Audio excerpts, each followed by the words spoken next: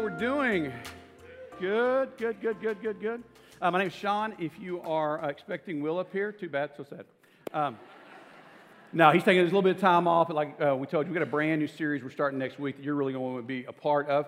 Last week we wrapped up a series on anxiety, and I know that it's gotten a lot of talk, and a lot of people were really touched by it and really found some strength in it. So you can always go to our podcast or go to our website to check those out. Well, this morning I want to finish up a series I started about 4 months ago. My talks are kind of like a bad book. You know what I'm saying? I can pick it up, like there's some good stuff there, but I'll pick it up later on, okay? This is kind of where we are now. We're picking it up later on.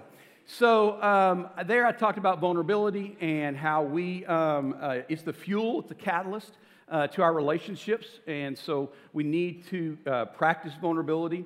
But there's a problem with that it's hard to practice vulnerability when we don't have confidence, when we don't feel safe. And I think there is something that's causing each of us sometimes to not feel safe, to not really lean in to the relationships that we want to lean into, that we hold back a little bit. To kind of get it started, I want to share a story with you. About a month ago, I did a wedding. I normally don't do weddings that much, and the reason why is this, okay? There's a difference between giving a talk like this and doing a wedding. Giving a talk like this, it's like being a chef, all right? Every time you make a certain meal, it's going to have all the ingredients in it, but it may have a little bit more here or a little bit less there. If you come to all three of these talks, you're going to hear a little bit of something more, a little bit of something there. And I like that. I like having the flexibility of that. When you do a wedding, it's like being a baker, okay? You got to be really careful with your measurements. You got to put the ingredients in all at the right time. You got to be really precise. I mean, you got to know things like people's names and things like that. Big chunk things are hard to remember, you know what I'm saying? So I don't really like doing weddings that much. I was doing a wedding for a family friend, and I should not have done the wedding, okay? All of my fears about doing weddings, they all came to a culmination at this day. And so just kind of give you one snippet into it. When the bride walks down, you know, we have everybody stand to honor her for walking down, and that's wonderful and everything. Most pastors then seat people. I forgot to seat people. So they had to stand up through the whole, terrible, okay? Oh, I didn't even realize it until the end. And I'm like, oh my gosh, this is just heaping on even more. And so it's funny, and I'm laughing with you right now, but in that moment, it was not funny to me, okay? In that moment, I was angry, I was mad, I was livid. And so Kim comes to me, and she goes, oh, honey, that was so good. And I go, you liar. Why are you, that's not good. You're just lying to me. That was the worst thing ever. You know, my biggest fear is that I'm going to be the joke at their 50th wedding anniversary. You know, remember the pastor? He was such an idiot. He couldn't do that. You know, that's okay. That's too much right now. But that's what I was feeling. But in that moment, I was feeling something that I think each of us feel sometimes. I was feeling naked. I was feeling exposed. All my defenses were gone. I didn't have an answer to it. And so I did what most of us do. I got mad. I pulled back. I shut down. I ruined the night for my wife and for my daughters because I just didn't feel like I had it. And I think each of us, if we're honest, there are times in our life when we feel that way.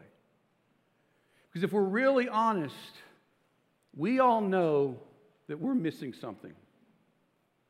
We all know that there's a piece of us that's empty. It's like this glass block. Each of us has a glass block inside of us. And each of us know that just like this glass box, it's empty. And because it's empty, we know we really don't have anything for anyone. We don't really have a lot to give. And so therefore it becomes a driving force in our life. This emptiness and this feeling of fear that comes with it has a name, and that we call it shame. All right? Brené Brown is one of the leading researchers on shame and vulnerability, and this is how, from her research, this is the definition that she's come up with. The intense, painful feeling or experience of knowing we are flawed and therefore unworthy of love and belonging. That's not a Christian thing. That's just a society thing. When the research comes back, this is what it's saying about shame. And so this talk that I'm going to give today, most of us are not going to enjoy it. I didn't enjoy preparing it, I'll tell you that much. Because here's what I know. Each of us deals with shame, but each of us tries to avoid shame. But the more we talk about shame, the more shame loses its power. And so I want to talk about it today because I think that if we get a grip on this, something that plagues all of us can go away because God has an answer for this. Men and women experience shame in different ways, okay? We all experience, but there's some triggers that have come up through the research that really associate more with women and more with men. It doesn't mean that we don't experience some of it. It's just they resonate with them for. Women, some of your shame triggers are this. Shame is having your flaws exposed. None of us like this. But ladies, with the research that Brene has done, has said this is just a huge trigger for you. You can come out in a lot of different situations. The next one is this. Shame is knowing your past doesn't go away. It doesn't even mean that you did something in your past that you're ashamed of. Maybe it's the family you came from. Maybe it's something that they've done that you know that no matter what you do, no matter how far you go from your past, it always seems to catch back up with you. And also, shame is having to have everything under control. Man, I see this in my wife and my daughters. That feeling like, man, I've got to show the world that I've got this. I've got it under control. You can wrap up kind of the feeling for women's shame as this. The shame message for women is, I'm not enough. I'm not enough at home. I'm not enough of a wife. I'm not enough of a parent. I'm not enough of a friend. I'm not enough of a girlfriend. I'm not enough of a daughter. I'm not enough. I'm not enough. It drives us. Men, ours look a little bit different, but they go from this. Shame is failure. Guys, we don't ever want to fail at anything. And if we do, we certainly don't want anyone to know about it. Second one, shame is a sense of being defective. You see, that's the little secret that men don't tell you. We all know that we're defective in some way. We don't want anyone to know it, though. Shame is being soft. We cannot show weakness. Matter of fact, you can wrap up our shame trigger with this. Shame is not being strong enough. I mean, that's our greatest fear, that we will not be strong enough for our family, for our friends, to lead the company, to be in the job that we're in, to be a father, to be a son. We fear not being strong enough. And man, whenever that comes up, it triggers us.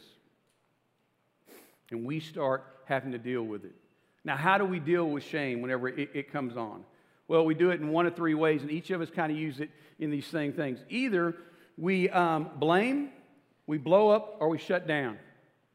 Either we start looking for someone or something to blame, take the attention, hey, I'm empty over here, and I don't want you to see this, so I want you to look over there at that. It's that's problem. It wasn't mine. It's because of that. It's their situation. Don't look over here.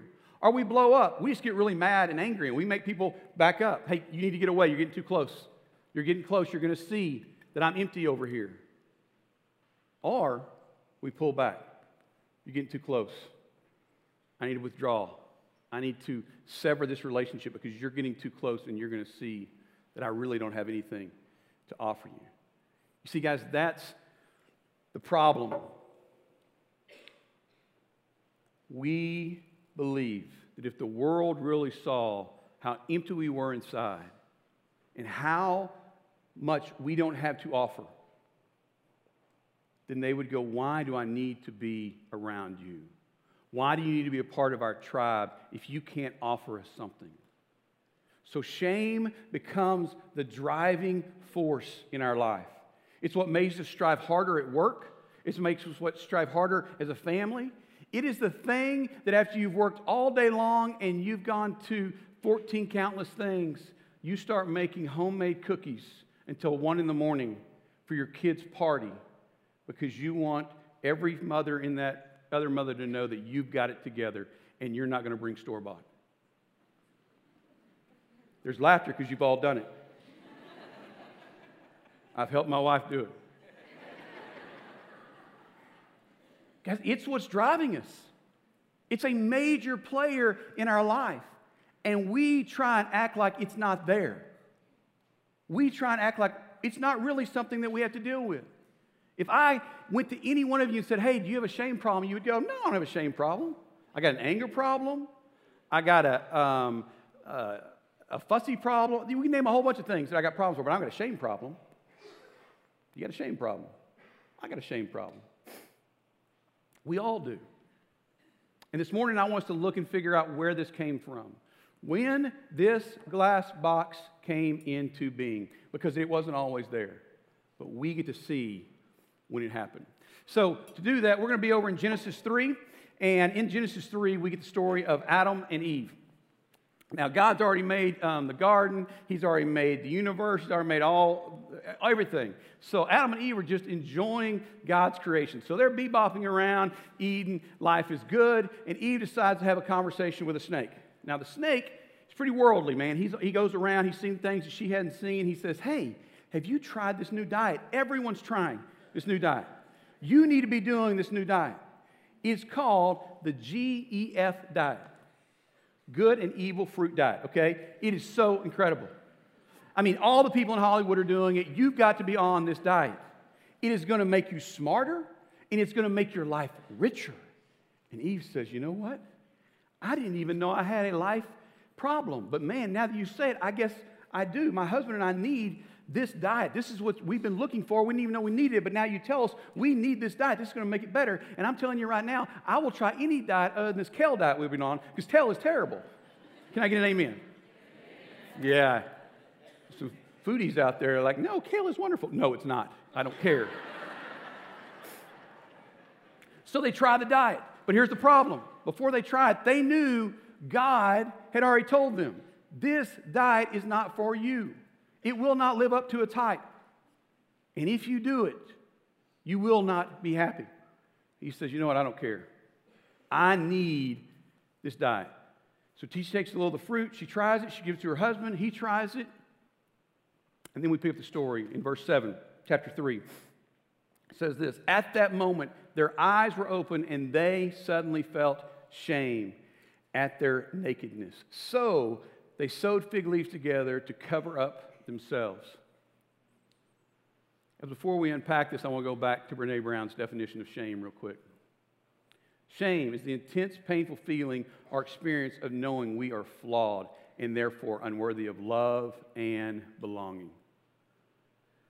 In that moment, they felt something they had never felt before.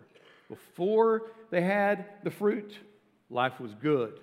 They felt belonging, they felt love, they felt connection, they felt they had a purpose. In a millisecond, all that went away. All that was gone. They no longer felt loved. They no longer felt belonging. What happened? You see, in that moment when they chose to go down their own path, when they chose to go and do their own thing, the Spirit of God left them. And when the Spirit of God left them, this glass box was formed. Because the place the Spirit of God dwelt was now empty.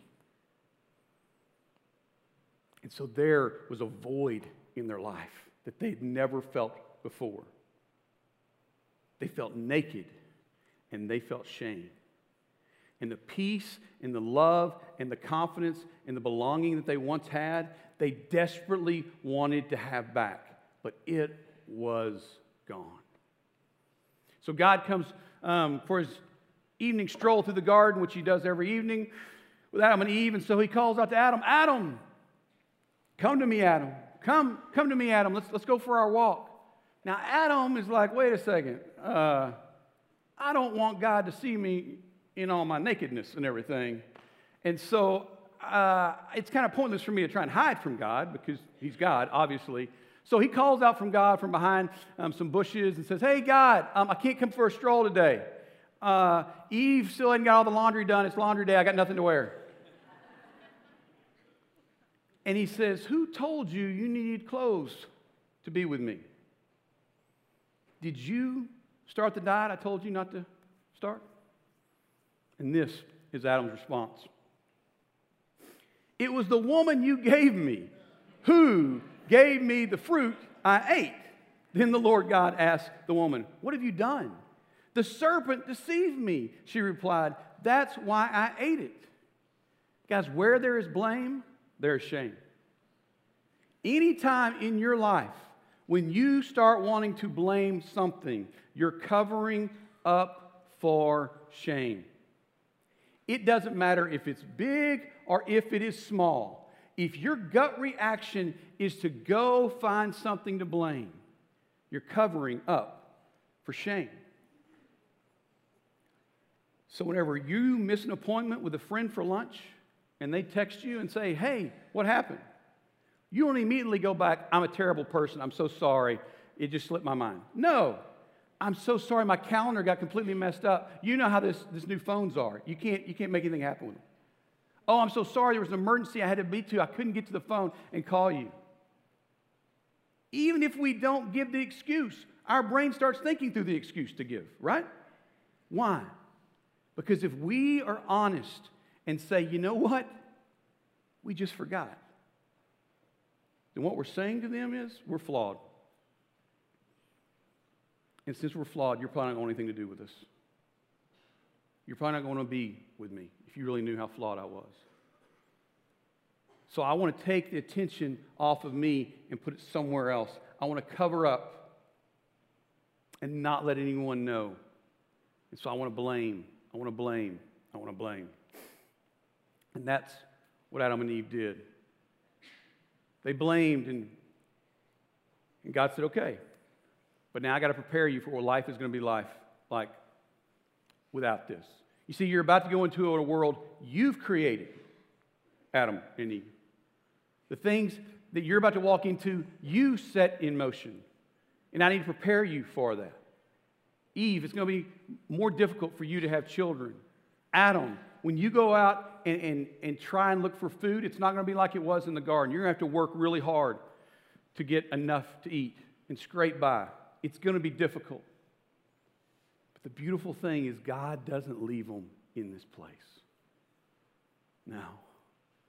God had a plan for them. He had a plan to take care of things. And he doesn't wait until Adam and Eve are gone to start the plan. He starts it immediately. We find the next verse says this. Then the man Adam named his wife Eve because she would be the mother of all who lived. God showed his love for Eve by making her the beginning of his redemption story. You see, he says, Eve, you started this whole mess we're going down. But it wouldn't have mattered if it was you. Adam would have eventually done it. And all of us in this room would have eventually done it. We all say, hey, I want to go my way. I want to choose my way. I don't trust God in this. Let me go see what I can do. But he doesn't hold it against Eve. He says, you know what? You're going to be the beginning of my redemption story. Through your children and their children and their children, eventually I will bring the Savior to the world to make things right again. And you're going to be a part of that story, Eve. God loves Eve, even in the midst of her mess up. God loves you and me in the midst of our mess up.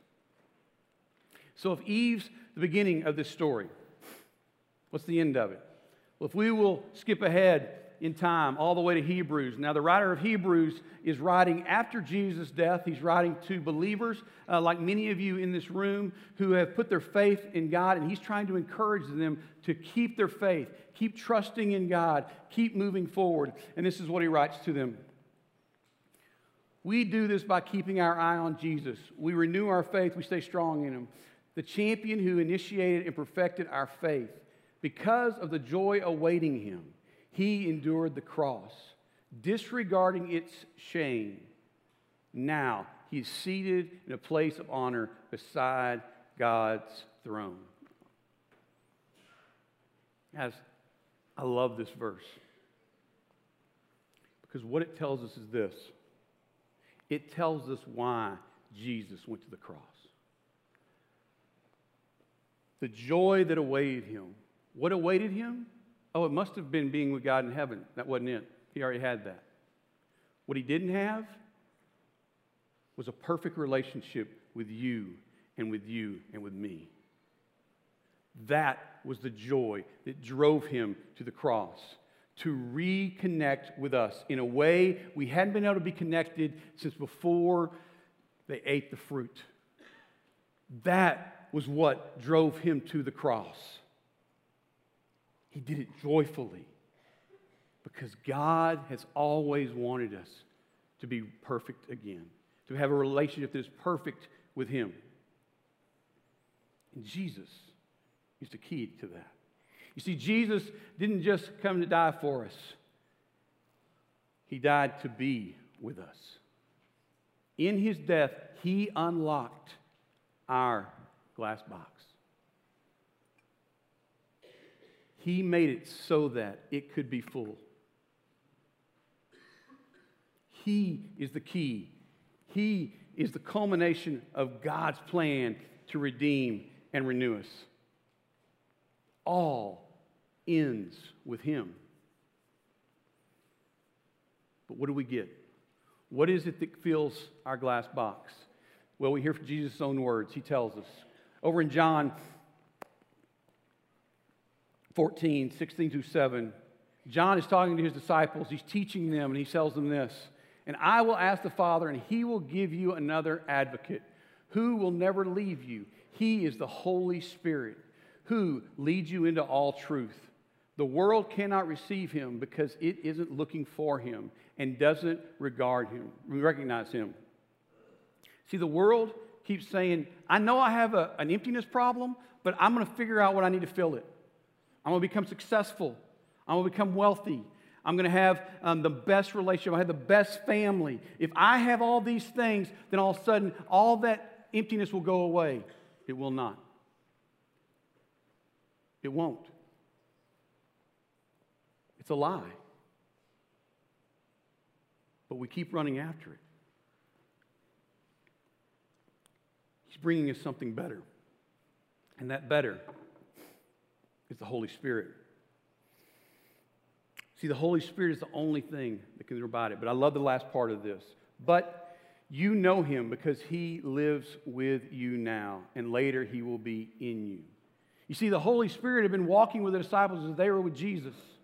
They had known the presence of the Holy Spirit. What Jesus is telling them is, you're about to experience something greater than the presence of the Holy Spirit. When I die, I'm going to unlock the key to your emptiness, and the Holy Spirit will now be in you and fill up that empty space. Fill up that thing you keep trying to hide from the world. You'll no longer have to do it because you will be full. See, our glass box can only be filled with the Holy Spirit. It's the only thing that fits in here. We can try all kinds of things, but it's the Holy Spirit's place to reside. Because that's where it once was in the beginning. In God's creation, we were always supposed to be one with him. His Spirit, that was the role of his Spirit, was to be in us. Jesus made that possible again. Jesus makes it to where God's plan can be fulfilled again. It is through our filling of the Holy Spirit that we get to realize that we are enough. We are more than enough. Because God says, you are a beautiful temple that I would be proud to dwell in. You are enough. My Son died for you. And now my Holy Spirit will live in you if you will invite me in. You're enough. Each and every one of us are enough because Jesus said we were. He said it on the cross. He didn't go there regretting it. He went there with joy because he knew that God's plan was about to be made right. So how do we do this? How do we take advantage of this gift that God has given to us? Well, first, we need to own our story. Guys, we need to just be honest with our story. It would have been real easy for me never have told that story about that wedding ever again. Okay? It sounds like a silly thing, and when I tell it to you, it is silly. But in that moment, it wasn't silly to me. In that moment, everything that I had ever experienced, every shame, every insecurity, every weakness that I had was all on display in that moment. I wanted to run and hide, and it'd be very easy for me to never tell that story. But when I own my story, I get to write the end of the story. And we get to write the end of our stories if we will own our story. I told my wife that night that I was just tired. When we rode home in silence, and I ruined her evening, and there was this heaviness in the car, and she was trying to ask what was going on, I just told her I'm tired. It wasn't until later that I could do the next part of it, and that's this. Admit we have a shame problem. It wasn't until the next morning I had to walk into her while she's having coffee and go, I'm sorry. And say, honey, I just felt completely vulnerable last night. And for a man, that's not easy to do, guys. To show weakness, even to our spouse, is not something easy to do. But in that moment, she loved me. And she said, you're enough. She said, thank you. It brought us closer. It was one of the hardest things I ever do to walk in there and go, the reason why I was a butt is because I was feeling shame. But it was the best thing for our relationship. Because in the past, I'd have just let it go. And I want you guys to experience that. To be able to be confident in moving out in vulnerability and fuel the depths of your relationships to new places. The next thing we need to do is realize, trust that God's Spirit is all we need. This one right here, guys, it's so easy to say, and we as believers say it all the time. God's all we need.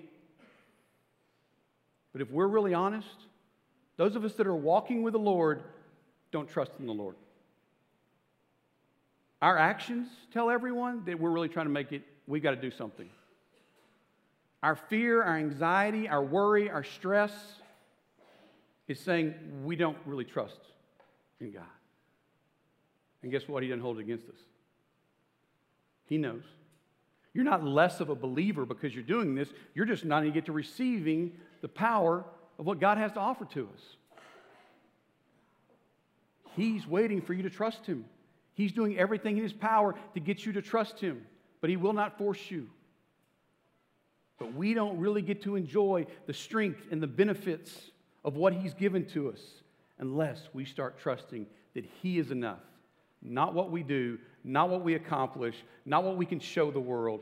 He is enough. And the last thing is this. When we're able to do this,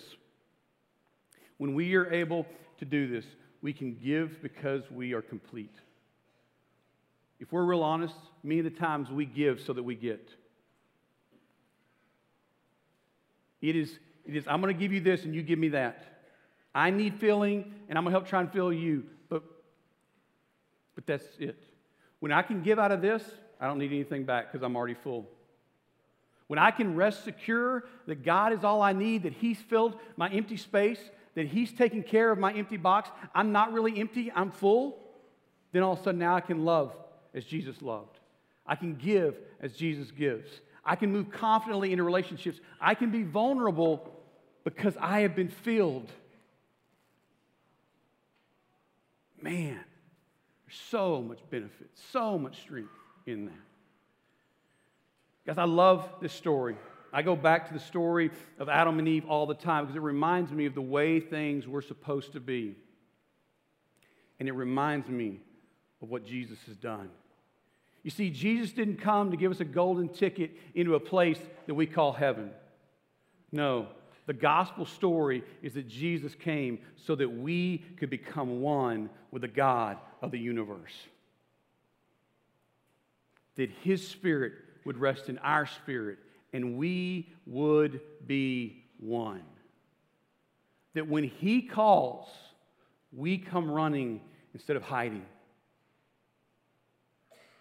And that when we call, He is there. Dear God, we just come to You. And Lord, I just thank You that You didn't leave us in that place. Lord, You could have very easily just said, you guys messed up. Lord, You had a plan. And that plan was nothing that we would do, but it was everything You would do. That plan was to make us one with You again. Lord, we thank You that Jesus tells us on the cross that we are worth it, that we have value, that we are loved, and that He is willing to pay the ultimate price so that we can be reunited with You again. And Lord, I know that each of us as believers struggle to believe that You are enough to fill the void we felt our whole life. In the midst of chaos, in the midst of storms, we want to look to things instead of looking to You. Lord, I thank You for Your patience. I thank You for Your Spirit that keeps telling us, let go, trust Me, you are loved and you belong, and I will take care of you. If that's you here today, if you've been walking with God for a long time, or maybe just a short while, but you know you're struggling to believe that God's enough.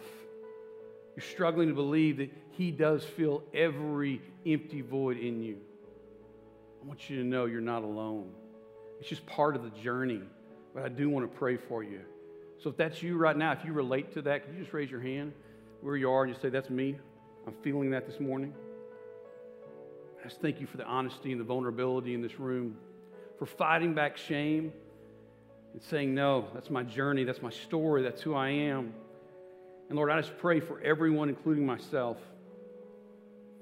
Lord, we would take up Your strength. We would take up Your fullness. And Lord, we would use it to be vulnerable in our relationships. We use it to be vulnerable with You. And Lord, we would draw others to us because we have been filled by You. And if you're here this morning and you can honestly say that you've never trusted God, you've never asked Him to fill that void in your life, but the morning you want to do it, just start quietly right where you are. Just say this prayer with me. Just say, God, I invite You in. I know You won't force yourself on me, but I know that You've been lovingly inviting me and calling me to You. And today I say, come in. Fill the place that only You can fill. I trust You with my life. And I want to journey with You for the rest of it. If that's you this morning, would you be bold enough just to raise your hand and say, that's me. I'm trusting God today. I'm giving Him everything. God, I just thank You for what You're doing in this room. Whether our hand is raised and I can see it or not, but I know You're making an impact on each and every one of us. And I thank You. And I encourage everyone who's making that commitment this morning, just share it. Share it with somebody who's going to celebrate with you. That is your next step. It's that simple. Just share that you accepted Jesus into your life. God, go with us. Go with us out into this week. May we have confidence, Lord, to love boldly, to give generously, and to find You in everyone we come in contact with, because You complete us. You fill us up, because You love us, and we belong to You. In Your Son's holy name we pray. Amen. Guys, you're going to want to be back next week. It's going to be a phenomenal series. You do not want to miss it. We'll see you guys. Have a great week.